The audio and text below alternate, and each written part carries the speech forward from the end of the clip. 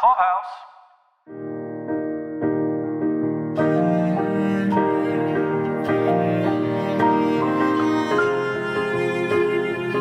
This is Paul. This is Caroline.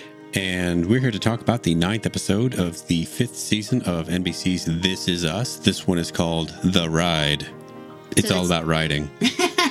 So the title clearly means the ride home from the hospital, right? That we've all made if you've had kids, or maybe you've heard about from your own parents, maybe driving you home from the hospital. So we've all experienced this on some level. Either you were the driver or the ridee, perhaps in the back. Or maybe you're taking a puppy home. It's similar. Taking a puppy home, exactly. That's a possibility. So let's go to Randall this time, Paul, because he has both a flashback and a flash forward in this, and kind of like a tiny mini arc in this episode. I think the central question that Randall's story is meant to address is how important is it growing up to have people that look like you in your family? And because that was something that previous seasons didn't really address with him, except for, needing to search for his mom as a teenager. But that was like a one episode kind of thing. Right. The letter writing in the park.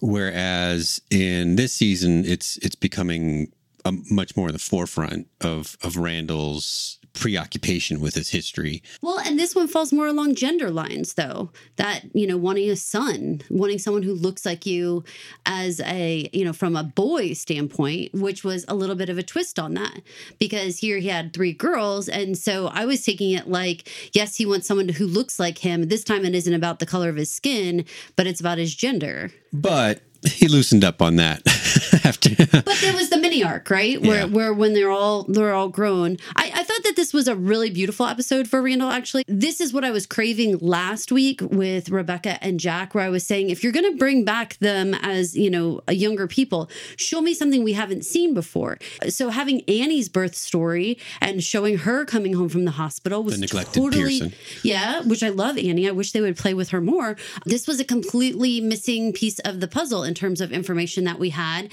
Loved seeing them, loved like Beth's hair. I loved their dynamic, loved the Dairy Queen Blizzard business.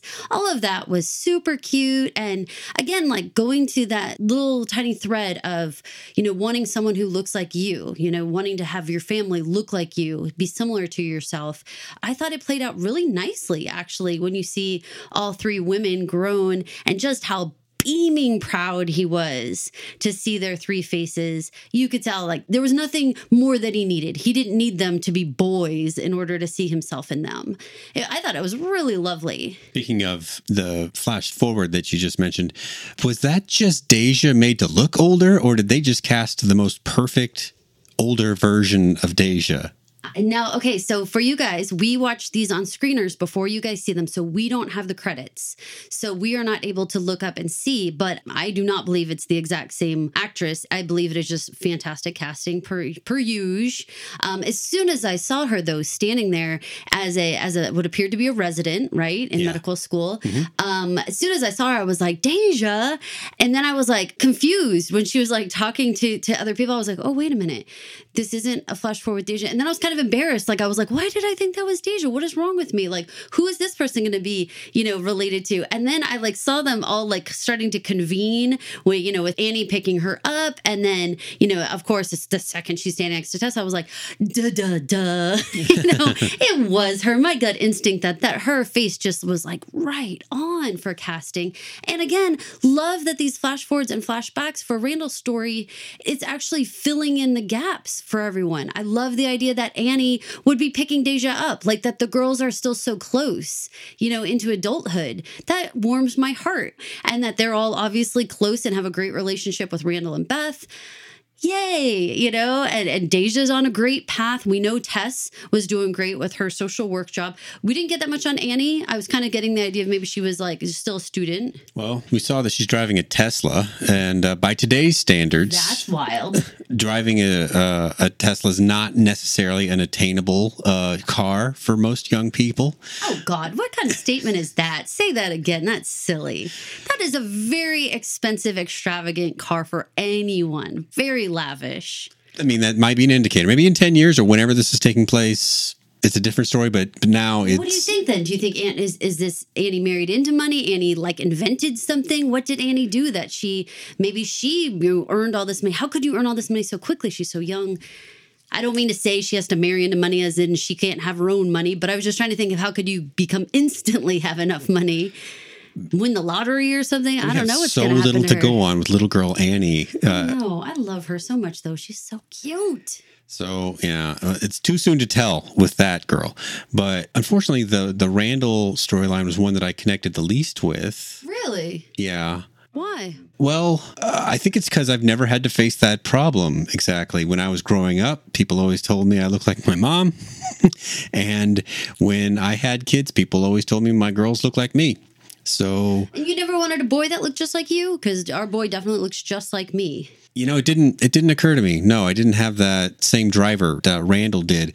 That doesn't make it a bad section. It just makes it's like every week. There's sections that connect more with you and those that connect less. This was one that connected less with me, but as usual, there was Beth there to pull me through with everything that she said. Like, what did she say when she finally got the blizzard? Do not bother me for the next half an hour or something like that. I love her so much. Everything about her is that like perfect amount of like sass and just intelligence, and you know, she's not going to hold her tongue about anything. I love it. Love it. Love it. She's such a fantastic partner.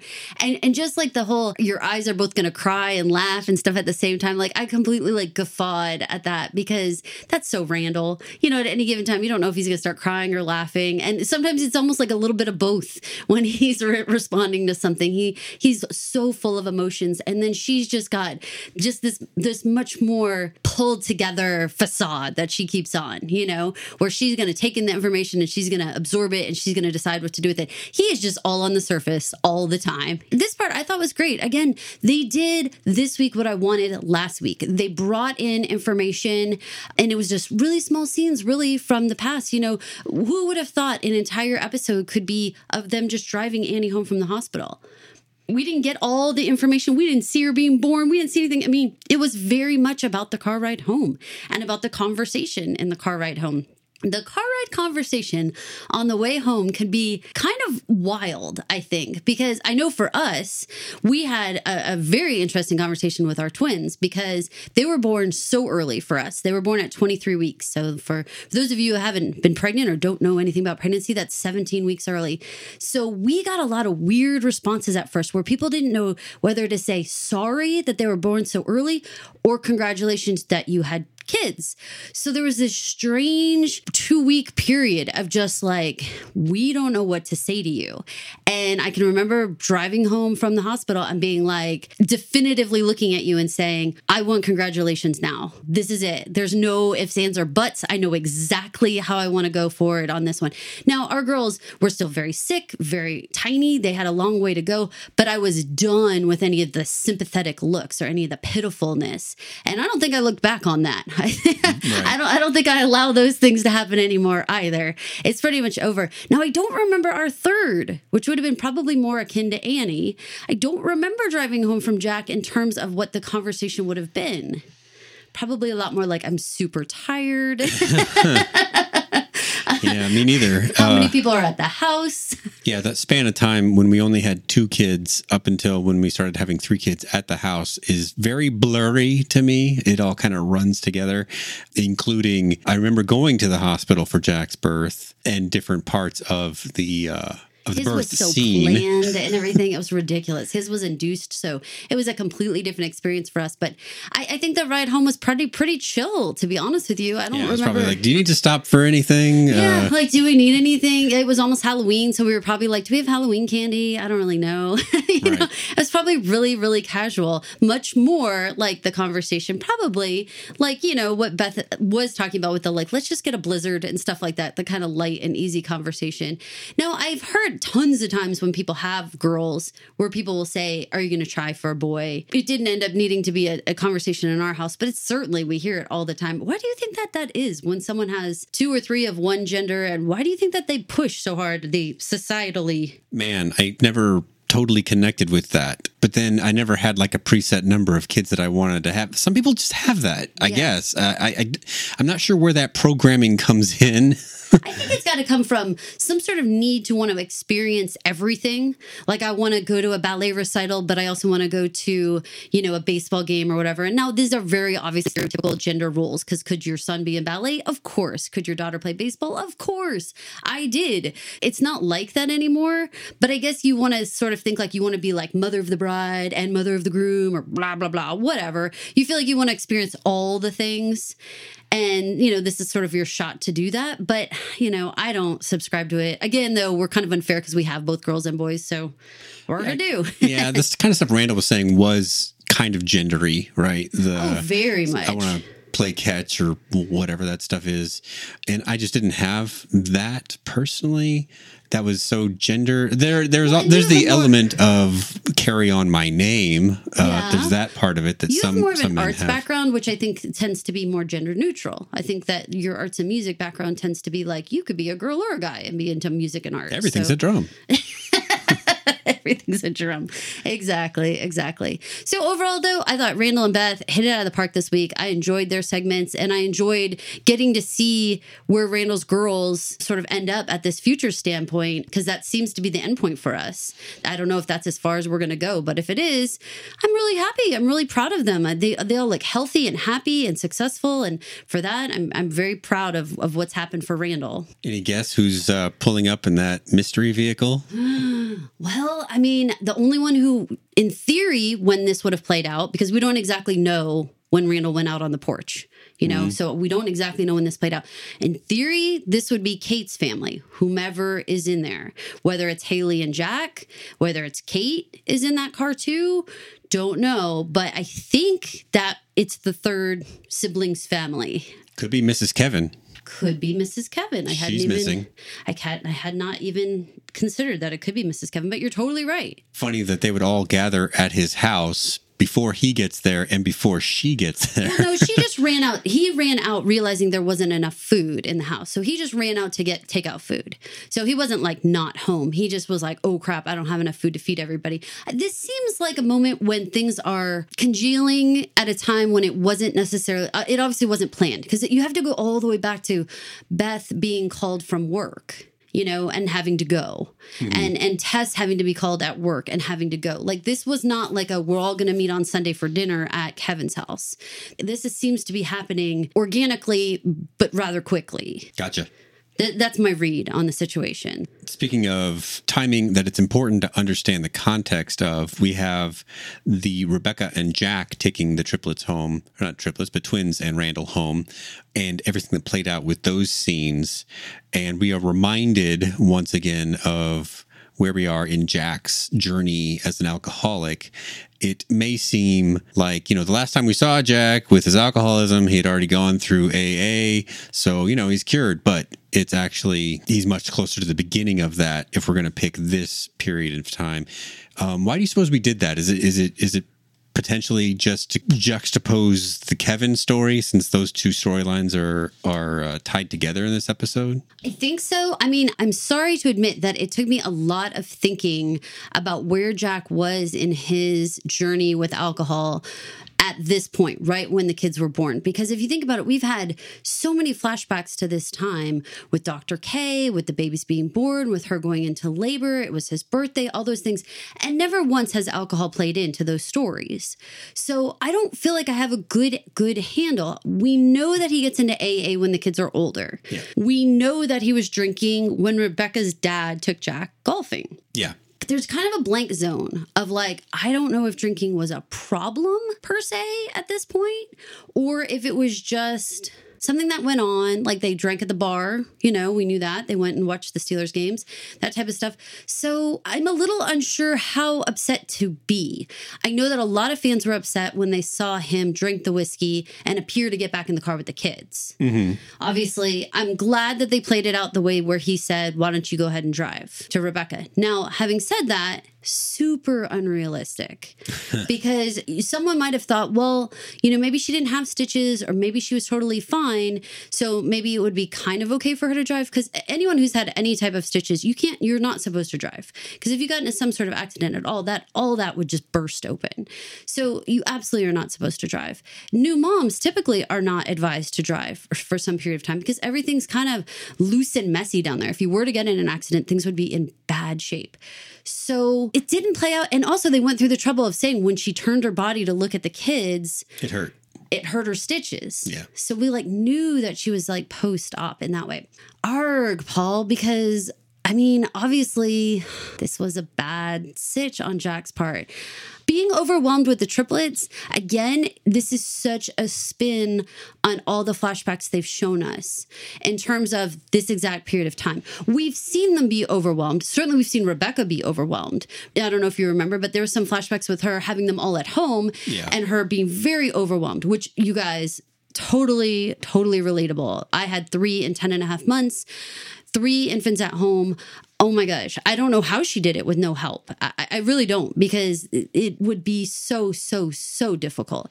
So, I mean, applaud her, but also I was confused about how they kind of went from where they were in the hospital. This was kind of supposed to be that transition, and it felt clunky and confusing. Something that you pointed out to me that I had forgotten, or more just kind of misplaced in my mind, that people should remember, is that they're only a day or 2 removed from having lost the other baby.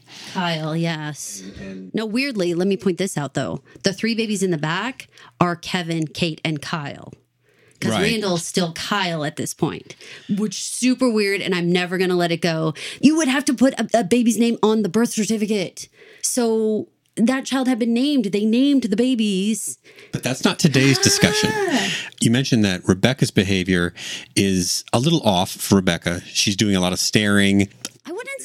I don't want to say it's off. I just want to say that it's very much observing, and there's a lot going on behind her eyes. I feel like every time she's looking around at Jack or the kids or the way that the car seats were in, there's this whole calculation thing going on behind her eyes. Now, I understand on one part. I mean, obviously, death of a child, 2 kids coming home, a 3rd child you just adopted. Right? Yeah. All of this is happening at the meanwhile, same time. Jack is beep up, let's turn on the radio. And also going in and drinking. And then coming back out and asking me to drive. This is a confusing set of circumstances. And I think Mandy Moore portrayed confusion and concern and just kind of being very discombobulated very well. But what happens to Jack between Dr. K conversations and rah-rahing Rebecca on to adopting the 3rd baby? And even to the point of gathering the hospital supplies, he has a little bit of a rough time with the car seat. The police officer says, ooh, 3, yay, that's terrible. But it's his entire personality changes at that point. Yeah. All the things we saw leading up to that. All the holding Mandy Moore's hand, bringing her down the hall, telling her how they can do this. All of that evaporates on the ride home. Now, maybe this is just the moment of truth. Oh, shit. His nerves do actually come out and they manifest in this kind of being a jerk. Well, and you've talked a good talk about how we can all do this. We can all get it done. But now you're driving the car home with 3 babies and you couldn't even put in the car seat. Maybe it's just all come to roost here. And so I can give them that. It was just a real whiplash. Do I think they should have said that Jack was scared and stuff? Sure. Just this part where I felt like they were so isolated, Paul. Whatever was going on with the 2 of them, if this is the mile marker where they start leading 2 different lives inside their heads, I would not be surprised. If you went back and watched this chronologically, I think they were on the same page when she's doing the sexy dance for him 5 minutes before they head to the hospital. And then they both go through all this. They handle the death of the baby in 2 very different ways. She's sad. He wants to replace the baby. And they kind of both cocoon up in a lot of ways. And this ride home feels like we're watching the cocooning of these 2 characters. Especially one of those mile markers that you just mentioned could be that, yes, Jack did admit to having the whiskey and asking Rebecca to drive, even though that's not what you normally would do with a woman who had just given birth. Right. But he was kind of a second away from not doing it. Right. Right. Which, It's worrisome. in the history of secret keeping, that's kind of the stage you get to just before you start keeping secrets. And that's the thing. See, I think there's going to be some blowback. I think that at some point we should pick up right when they're getting back home. And there should be some amount, I know we saw them like sitting there and waiting for the babies to wake up and stuff, but I think there's going to be some moment of, let's review that ride home. Let's review the fact that you like had a drink. And now here's the thing too. I was trying to figure out, like, that's like a shot of whiskey, essentially. No, that's not enough to make you drunk or something like that. I mean, especially not a guy like Jack who's been drinking for a long time. I mean, it would take maybe the tiniest of the edge off, but it certainly isn't. I believe you'd pass a breathalyzer and everything like that. It isn't like overdoing it. It's just like bad optics and just bad on principle. Mm-hmm. You shouldn't have any drinks before you drive your babies home. Bad idea. But, in terms of true danger, he just seemed like he was on edge, like you wouldn't believe. I mean, hello, he was going to beat that dude up. And he made Rebecca like scream her head off. I don't know if you remember, but again, women's bodies in a way, when you just had babies, like the chances of she like just peed her pants and or like blood could have been coming out because she's like yelling, like raising her blood pressure like that. Terrible choices here. So she was going through a lot. Well, but it also indicates where Jack's nerves were. Probably tie in the weird flip attitude in the car and then feeling like his kids are all of a sudden in danger. And for the first time, he's got to be like Papa Bear mode. Yeah. So he's not sure how to handle himself either, which is sort of new. Very new. For Jack. If you noticed, when Kevin has the waking dream or the lucid dream of Jack, it wasn't hairy bearded Jack that was doing all this shit. It was the idealized final phase Jack that had just the mustache and kind of the mullet, but the version that died. It's the dad of his childhood. I mean, it's Pilgrim Rick. But I think it's his... The version that he's trying to live up to, as opposed to the version they're showing us in this one, which is the talk's a good talk, Jack. Do you want to cross over to the Kevin story? Well, first, I would like to end this one by saying that I hope we pick this part back up because I'm realizing that this is a gap, in the storyline that we have. Because I couldn't figure out where he was with the drinking. And by bringing it back up like this, it's obvious that there could be something more that goes on during this time. So I kind of think we have to head right back to this spot again. In some ways with COVID, babies might be tough, but I think they're using a lot of dolls. Me too. And I mean, and a lot of parent hands wearing the same shirts and shit as reaching into the scene so that you can fudge it together in editing. I agree with that wholeheartedly, especially, I mean, when you think about this ride home thing, all the babies were faced backwards. So you couldn't see anybody. I mean, they would just have like close-ups on a baby's face, but that was it. So, I mean, clever ways to get around COVID this time. I do appreciate that we had like a car full of 5 people in theory, and they shot that, they were able to do that. So good on them. Or 2 people and 3 dolls. Yeah. Right. But it was still a full family car. Yeah. They figured out a way around it. So good on that. Okay, so let's talk about another full family car, this time -1. So we have the 4 Pearsons in this one. Madison, Kevin, and Franny and Nikki. These 4, what do you think about these guys? Well, for one, if Madison is not winning you over yet, then what is wrong with you? I agree. I think she came through like a superstar in this episode. I mean, from letting Kevin sleep to dealing with the paparazzi like a freaking queen. I mean, I thought she was fantastic.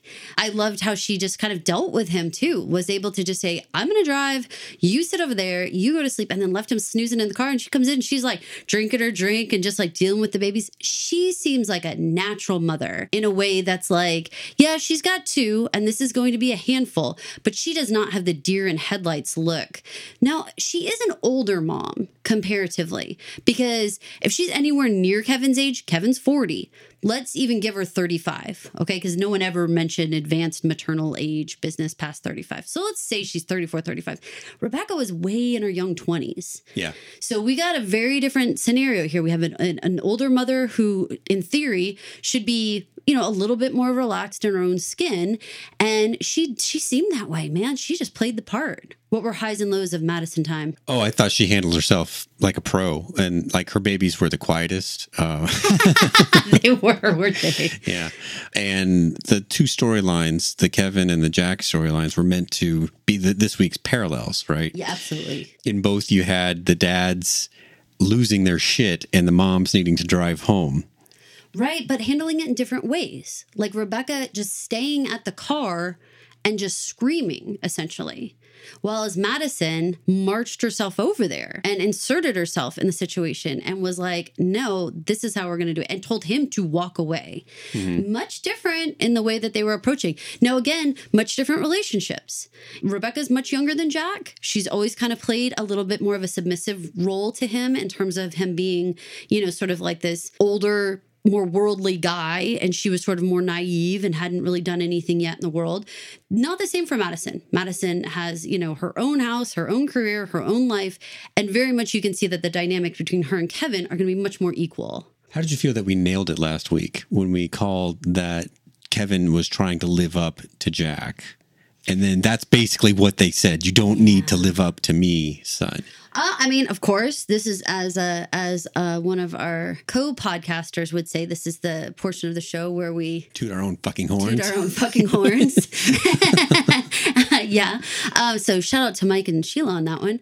I would say that, I don't know if we had to have this exact scene where it was like so literal, where there was actually a Jack standing there. Although I have to say, seeing adult Kevin with adult Jack, we've never seen that before in my recollection. And so to actually see them where it's not a teenager, it's not anything, it's actually adult Kevin of this age, to see them standing there together, that was tearjerker because, they can't have that conversation because Jack, passed away much earlier. So the whole thing was a lot for me to see the two of them standing together. Wasn't there a scene at the cabin once? Was he older though? Certainly, I'm going to even hedge my bet and say there's no way he was 40 plus so many days, Paul. Yeah, right. So, maybe when he was 39, maybe he did see Jack. But yeah. I'm going to say he was never this old. And so it was as old as we've seen Kevin with Jack. And that, to see them as peers and to see them, for God's sake, Jack might even be a younger man than Kevin's supposed to be in this one. He could have been in his 30s, which is, that's one of those like mind-boggling things when you ever think of people who've passed away in your family and you're like, I'm 40 whatever now and they passed away at 36. Oh my God, like I'm older than they were. How could I have passed to them? Because they stay the same in your head. So weird. But I think that this is a lot of fan service in that regard. Like, I don't know that I personally needed to see the two of them stand together and have this conversation. I think that Kevin could have worked this out without there being like an actual ghost of Jack standing there. Mm-hmm. But I think in terms of fan service, seeing Jack standing with Kevin, having this dad conversation is heartwarming and, made me feel like it really did close the book on his concerns of like having to be Jack. This is a definitive moment. Like if you're not going to move past it when the ghost sees you, I don't know what else you need. So in that regard, I felt really good about this. What did you think? Did you think we should actually have Milo standing there, or should it have been like, he should have just like read Jack's journal or something a little bit more abstract? No, I was cool with the connection, and especially how they were showing us imperfect Jack, on the same day of their lives, bringing home their kids, right? Yes. How the idea that Kevin is constantly living in the shadow of this man who he doesn't actually know everything about that he thinks he does, right?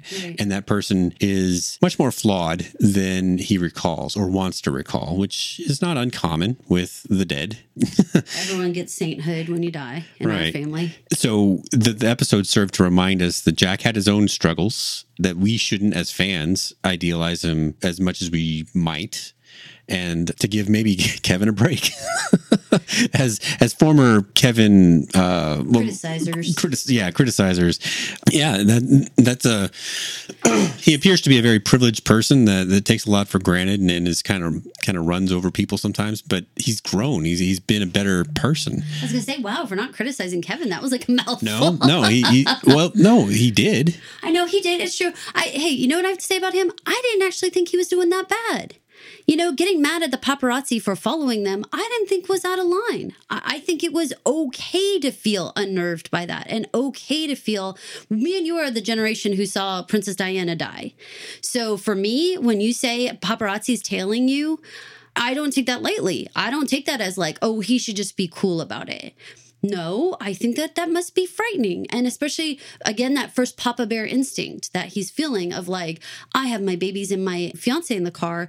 This guy is a potential threat. He could run up on me or flash pictures in my eyes when I'm driving or do something, right? Well, when Madison talked to him, assuming he was just telling the truth. Yeah, he was kind of like a suicide bomber up there. He was a complete parasite. Yeah. No family, no friends. Just takes pictures of famous people. Yeah. I like what the Fogelmans must think of paparazzi, huh? I guess so. I think what we got with the writing room has to think about those who earn their money this way. But you know what? Good for Madison for understanding how to play the game. And I think that was the first little nugget we got from her, where she seems to understand Kevin's profession and she seems to be able to start navigating it in a way that could work for a family. Being able to say, look, don't bother us now as a family. Let us get home safely. But you want to take a picture of him jogging later with his shirt off? Not a problem. Give me your number. I'll give you a call. Stay out of his way. But that's his work, Mm-hmm. and that's part of his life. But when it comes to us and this little tiny foursome, let us have our little moment here. I think that's as smooth and suave as you could possibly handle that type of situation, So I give Madison tons of credit. And I think that Kevin's overwhelming feeling of like, I want you to be my partner in life felt realistic and earned by Madison in that moment. Because I said last week, some shit was unearned. But this felt like she is just showing what a strong person she can be and someone he can rely on and count on to have his back, because she literally did. And that's not something that I necessarily thought of Madison, because before this, why do you have to eat like that? Why do you have to go exercise? You're making me feel bad about myself, blah, blah, blah. We had this kind of Madison that didn't necessarily feel like she was going to click with the life he has to lead.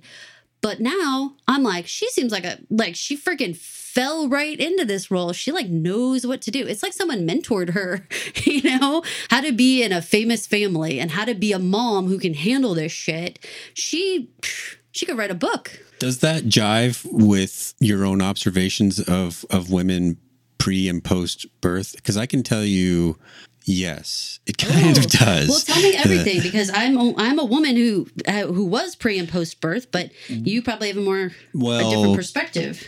I was kind of there for the whole process with you, right. And going into it, being a mother was your thing the whole time you've been alive. I definitely wanted to be a mom. So prepping for it and all that, you didn't necessarily have this big switch flip moment that was like, okay, I'm a mom. I'm taking shit seriously now. It wasn't like that for you. Definitely not. But I have met other women over the course of my life, and that motherhood segment did change who they were and what they were about. Okay, so I'm going to clarify that for our listeners, because they might be like, what? Okay, so I feel like I was probably the same person all the way until our hospital experiences got very life and death. And I think that's actually what made me grow up real fast. I mean, I was 25. I was teaching preschool. I was definitely like a very lighthearted, very silly, very easygoing person. I would be teased all the time that I never raised my voice. I was just very sweet and silly and easygoing. Once you get into situations where they're looking at you to make life and death decisions for two little babies, which we were having to, if not daily, definitely weekly, we were being asked different things. It changed me for sure. I remember coming home and having that streak of gray hair that I was like, what is this? I did not go to the hospital with this, but just the strain on me, Mm-hmm. So I think that it did change my personality. And for a period of time, I do think it changed my personality, because it was something that you and I talked about a lot, where I was like, I feel like I lost my sense of humor here. Like, I can't be lighthearted, because nothing was lighthearted about what we were dealing with. And over time, now I'm silly and I can be lighthearted again. And And certainly that came back gradually and stuff, but I can see what you're saying. Maybe some moms, it doesn't ever come back. You don't ever go back to your childlike wonder previously. But I think that for me, and especially I would say with Rebecca, I mean, I think we're going to see her she's not going to be the smiley girl singing on stage with her, guitar and whatnot kind of singing. I think we're going to see a much more strained Rebecca. And same with Jack. He's not going to be that easygoing, anything can happen guy, because I mean, 3 babies, it's a lot. Guys, I had times when I fed one baby 2 times and I didn't feed another baby. And I eventually, my parents said to Paul, you have to get someone in there to help her, because I literally couldn't keep anything straight. And our children were not identical twins or anything. They looked exactly like, I could tell the difference. I just couldn't remember anymore. I couldn't keep things straight. And me and Rebecca were probably actually close in age. Really. Mm-hmm. So I think that that's probably dead on. But yeah, I think you're right, Paul, in terms of it changing you, being a parent changed you. I mean, I think it changed you as well. I think for you, though, this is going to come in a different way. I don't think it came at exactly the same time, because when you give birth, and then I feel like they're always turning to mom for like questions. They always would ask me first. And then if you were in the room, they'd also ask you. But like they would always ask me first. Right. What do you want to do? And then they'd say opinions. Right. Right. Any dissenters? No. Right. But I think for you, I mean, like we have all these little pictures of you being so young with babies on your lap or babies in a baby Bjorn, and you're like still playing video games and you're still like doing all the things you were doing literally 2 weeks before they were born. But over time, stuff fell away. And only more recently has really everything come back in a way where you can play video games and you can do all that kind of stuff again, mainly because you're teaching them how to do all those kinds of things. Yeah, it was a more gradual soul crushing than oh my God. Than the physical act of giving birth. Mine went away like black and white, and then gradually my good humor came back. Where I think for you, it was like you gradually lost your good humor, and then now you fight to bring some of it back. But it's like we kind of both are ending up in a lot of the same places, but it's hard to keep that balance. I think for all parents, it's hard to keep that balance though, right? And I think that we have some good examples here with Kevin and Jack and Randall and Beth and Rebecca and Madison. I think all of them are showing really good examples of different ways that different parents handle things. Rebecca getting super silent. I know some women who I can guarantee were probably very silent on the way home. And they were just doing the calculations of like, how many diapers do I have? How many times? What time is it now? What time do I need to do this? Do I have time to do, it's just like a constant scheduler. I've got many friends I could put in that category. Or then you have Beth, who's like, let's get that blizzard on because it's her second kid and she's older and she's just more relaxed. And she's got a very with it partner who they made sure to say was there the whole time. They like specifically put that line in there. That's all to say that going from the kind of neurotic Madison that preceded this mom version and then going to this woman that has it together, that's not as big a jump as some people might call it. That's all I mean to say with that comparison to women in real life. I think I've seen it. We need to remember that even though during the actual birth couple of episodes we've had with Madison, during the time in our hospital, she was saying things like, I can't believe I have to do this alone. However, previous to that, for many months, she had been mentally preparing herself for this idea that she was okay if Kevin wasn't even interested in being a dad. She was going to be okay if she was doing this on her own. So something tells me that she had had a lot of the conversations in her head already. When she went to the doctor and found out she was pregnant, found out it was twins, all those things, she had come to the conclusion that she was going to do this on her own. And that this was somewhat of a blessing because she thought she couldn't have kids. So she had like a really different perspective. And I think she's going to have a different perspective. Much like with us, where we didn't know if our girls would live. And then after that, anytime I saw a mom like slapping a kid at Walmart, my heart would break in half because I would be like, you don't know how lucky you are to have this baby. You could have lost this baby. You don't even know what you're doing. And I would have that extra like sentimentality about it. I think that Madison stands to have that too, because there was a shot she wasn't even going to have kids. Mm-hmm. And so I think that when she's like a little bit more playful and calling him like, you sound like a velociraptor and being silly, I think that that's that part of being able to appreciate what you have because you didn't think you were going to have it. Speaking of another couple who didn't think they were going to have it, Kate and Toby. Let's move on over to them because, boy, this was a push and pull 2 episodes with them and Ellie. What's your take on Ellie? Well, if you recall, Caroline, yes, last week we had discussed whether or not the show was willing to take a group and cast any kind of shadow on them. And with the open adoption and free love fest that was supposed to be the relationship between Kate, Toby, and Ellie moving forward, that seemed like, nope, they weren't willing to say that people have problems that last a long time and it's hard to deal with. And, right.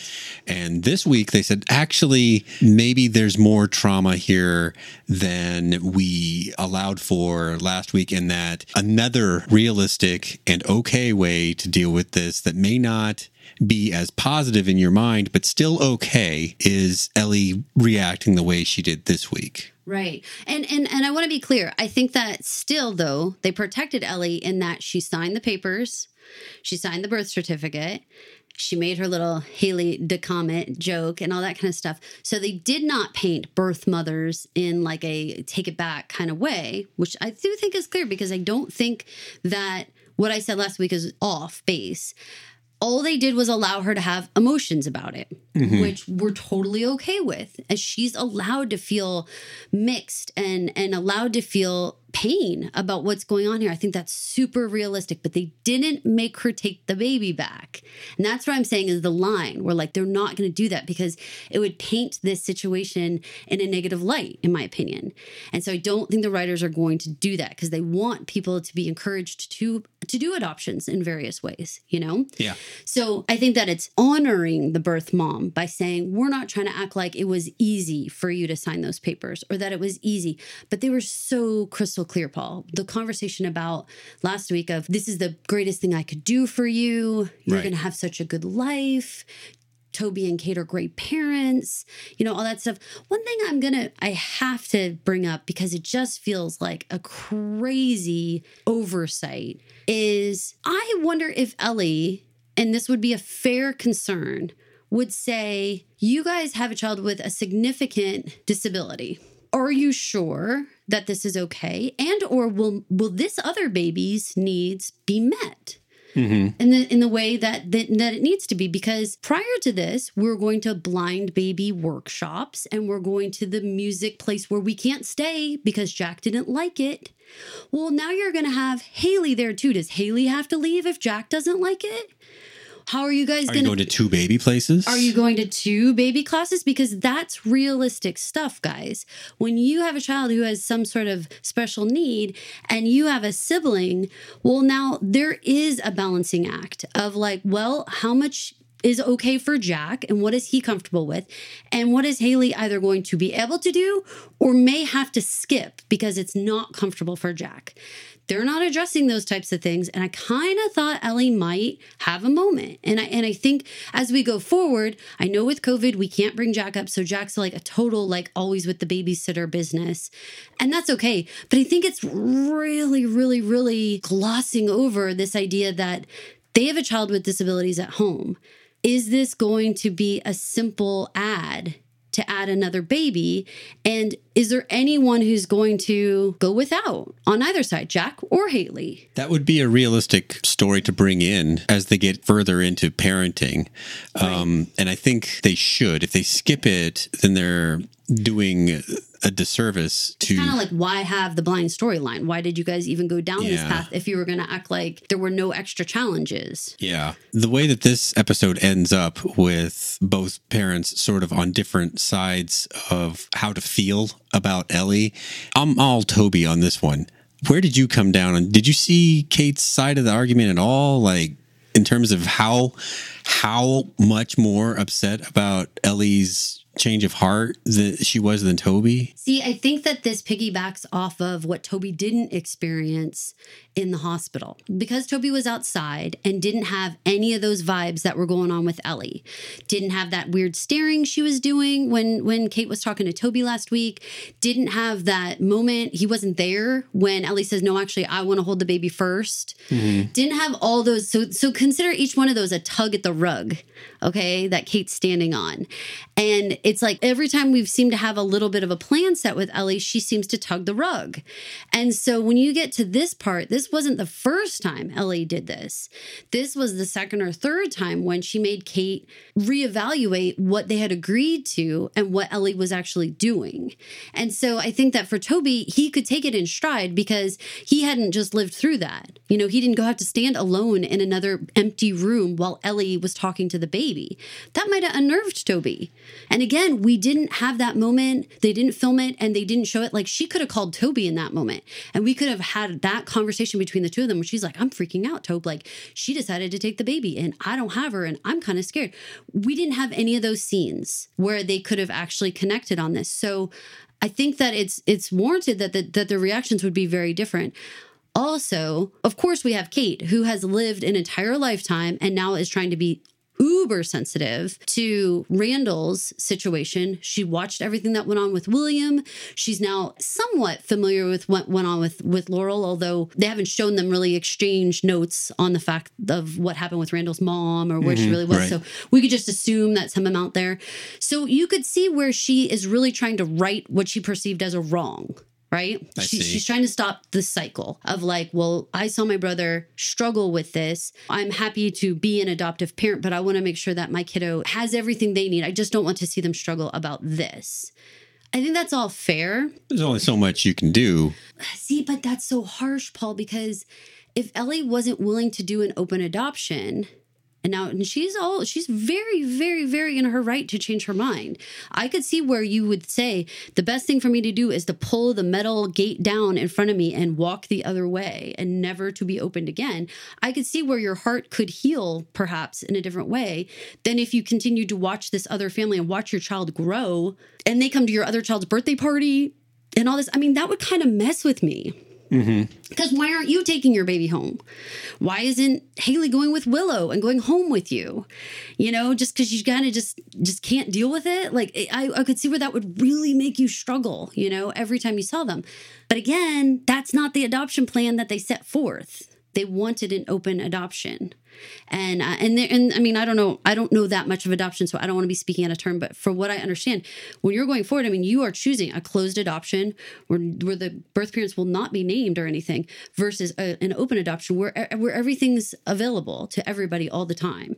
I mean, I think from that fork in the road, you're taking a very big step in one direction or the other. But as the adopted parents, if the birth parent decides to just lose your number or whatever, what else are you supposed to do? I mean, I think you're looking at a Deja Randall Beth situation, aren't you?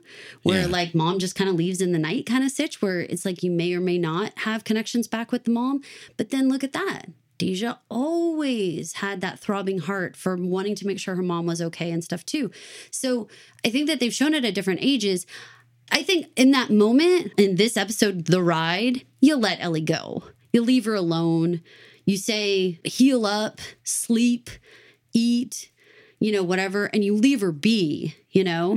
What I don't know, Paul, and they didn't specify this to my knowledge, is if she signed anything on the paperwork that said closed or open. Because one thing that I did think was rather odd was how Kate and Toby were outside while she was inside signing paperwork, and they didn't appear to ever, like, look at the paperwork. Oh, right. And so I kind of thought, like, I think there's probably boxes you check where it says open or closed. And that stuff's signed. So then you're like, well, you could still say open and certainly reduce your contact to where it's essentially closed because you just don't have any contact with the people. But she seemed to have already made her mind up that she didn't want to do that. So I don't know where that lands this family right now. I hadn't considered the righting of the wrong portion. I think that's everything. I think that's when you heard Kate say, I watched my brother look for his parents, all that. I think it was 100% trying to stop the cycle. And I think you saw that with Kevin and Jack. The whole, like, I want to stop the cycle of trying to, like he said, I was desperately afraid to become my dad. You're desperately afraid to not be your dad. Stop the cycle. You don't need to be desperately afraid of anything. Just be a dad and be you and you're great.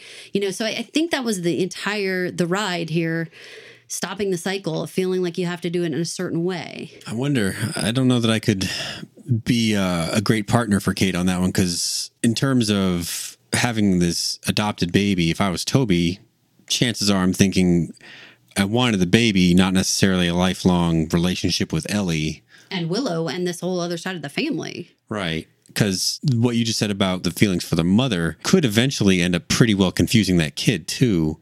I think so. Because what would you say you are to them? I know that people play all those games where they say this is like aunt whatever, or, you know, this is your older sister business. I mean, you've heard all those kind of like ways that people try to incorporate the people still back in the family, but they try to not explain the relationship. I don't know how that's actually like a win-win, but I don't know. I'm sure there are very successful open adoptions that are very healthy relationships for everybody. In my opinion, Kate was going above and beyond. I think an open adoption where you send pictures, where you have like, you know, once in a while you meet up or something like that, that seems like the moderate version. Yeah. She seemed like she was with the Willow likes the unicorns. Like that seems like the extreme getting involved in my everyday life with my other kid. Need to back off. That seemed like too much to me. Yeah. So I think that was just Kate in overdrive. And again, I do think that there's mothering instincts that come in with adoptive moms too. I know I don't know all the science on this. So you guys, if you're out there and you're saying like, oh my God, I'm a, you know, an obstetrician and I know everything about this. Okay, I apologize. But I do believe that there is something about bonding with the baby at the beginning and stuff that she would be having her own mama bear hormone stuff going on, that even though she didn't give birth, I do think that there's something that is coming out of her as well, where she's trying to kind of protect the baby, not goo, not like that, ball, but you know what I mean? Like some sort of protectiveness and trying to do right by her. I just think that this isn't something you have to settle in one day and certainly not on the ride home. You know, that's my main thing but I guess the fear would be the second Ellie gets out of the car, she's gone forever. She could be gone forever. Yeah. Now, here's the good news. We've seen Haley and Jack in the future. We know that they're good buddies. We know that Haley comes to pick him up. We know that they get along. We've seen that Haley comes to the hospital when Jack's wife has the baby.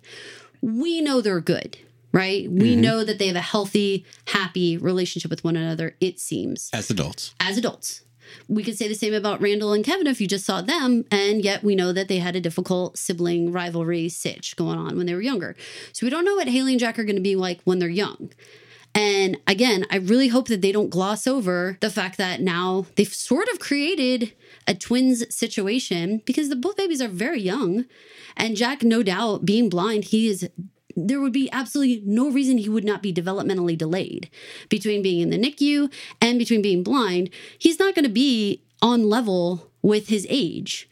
So chances of him and Haley actually kind of being at about the same level kind of quickly here won't be a surprise. P.S. Having twins 6 weeks early, you probably would go to the NICU, but never mind about that. Never mind about that. You're talking about Kevin and Madison's bebes. Yes. I mean, I think you probably would get checked out, but I think this was quick. Like, we didn't really dwell on anyone's real birth story here, including Ellie's. Like, there wasn't a lot of dwelling. It was pretty much like, baby's born, like, we're starting labor, we're born, we're here, they're fine, we're going home. As we learned in our Facebook posts last week, where I asked if people gave a shit about Kevin getting to the room on time or not.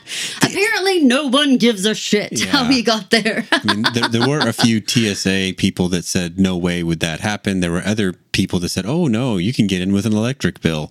I don't know who to believe on that. I can just tell you, like, I was standing there in that line not that long ago, and I can tell you that they said no to the man in front of me. He didn't have a license that matched the ticket, and it was a no-go.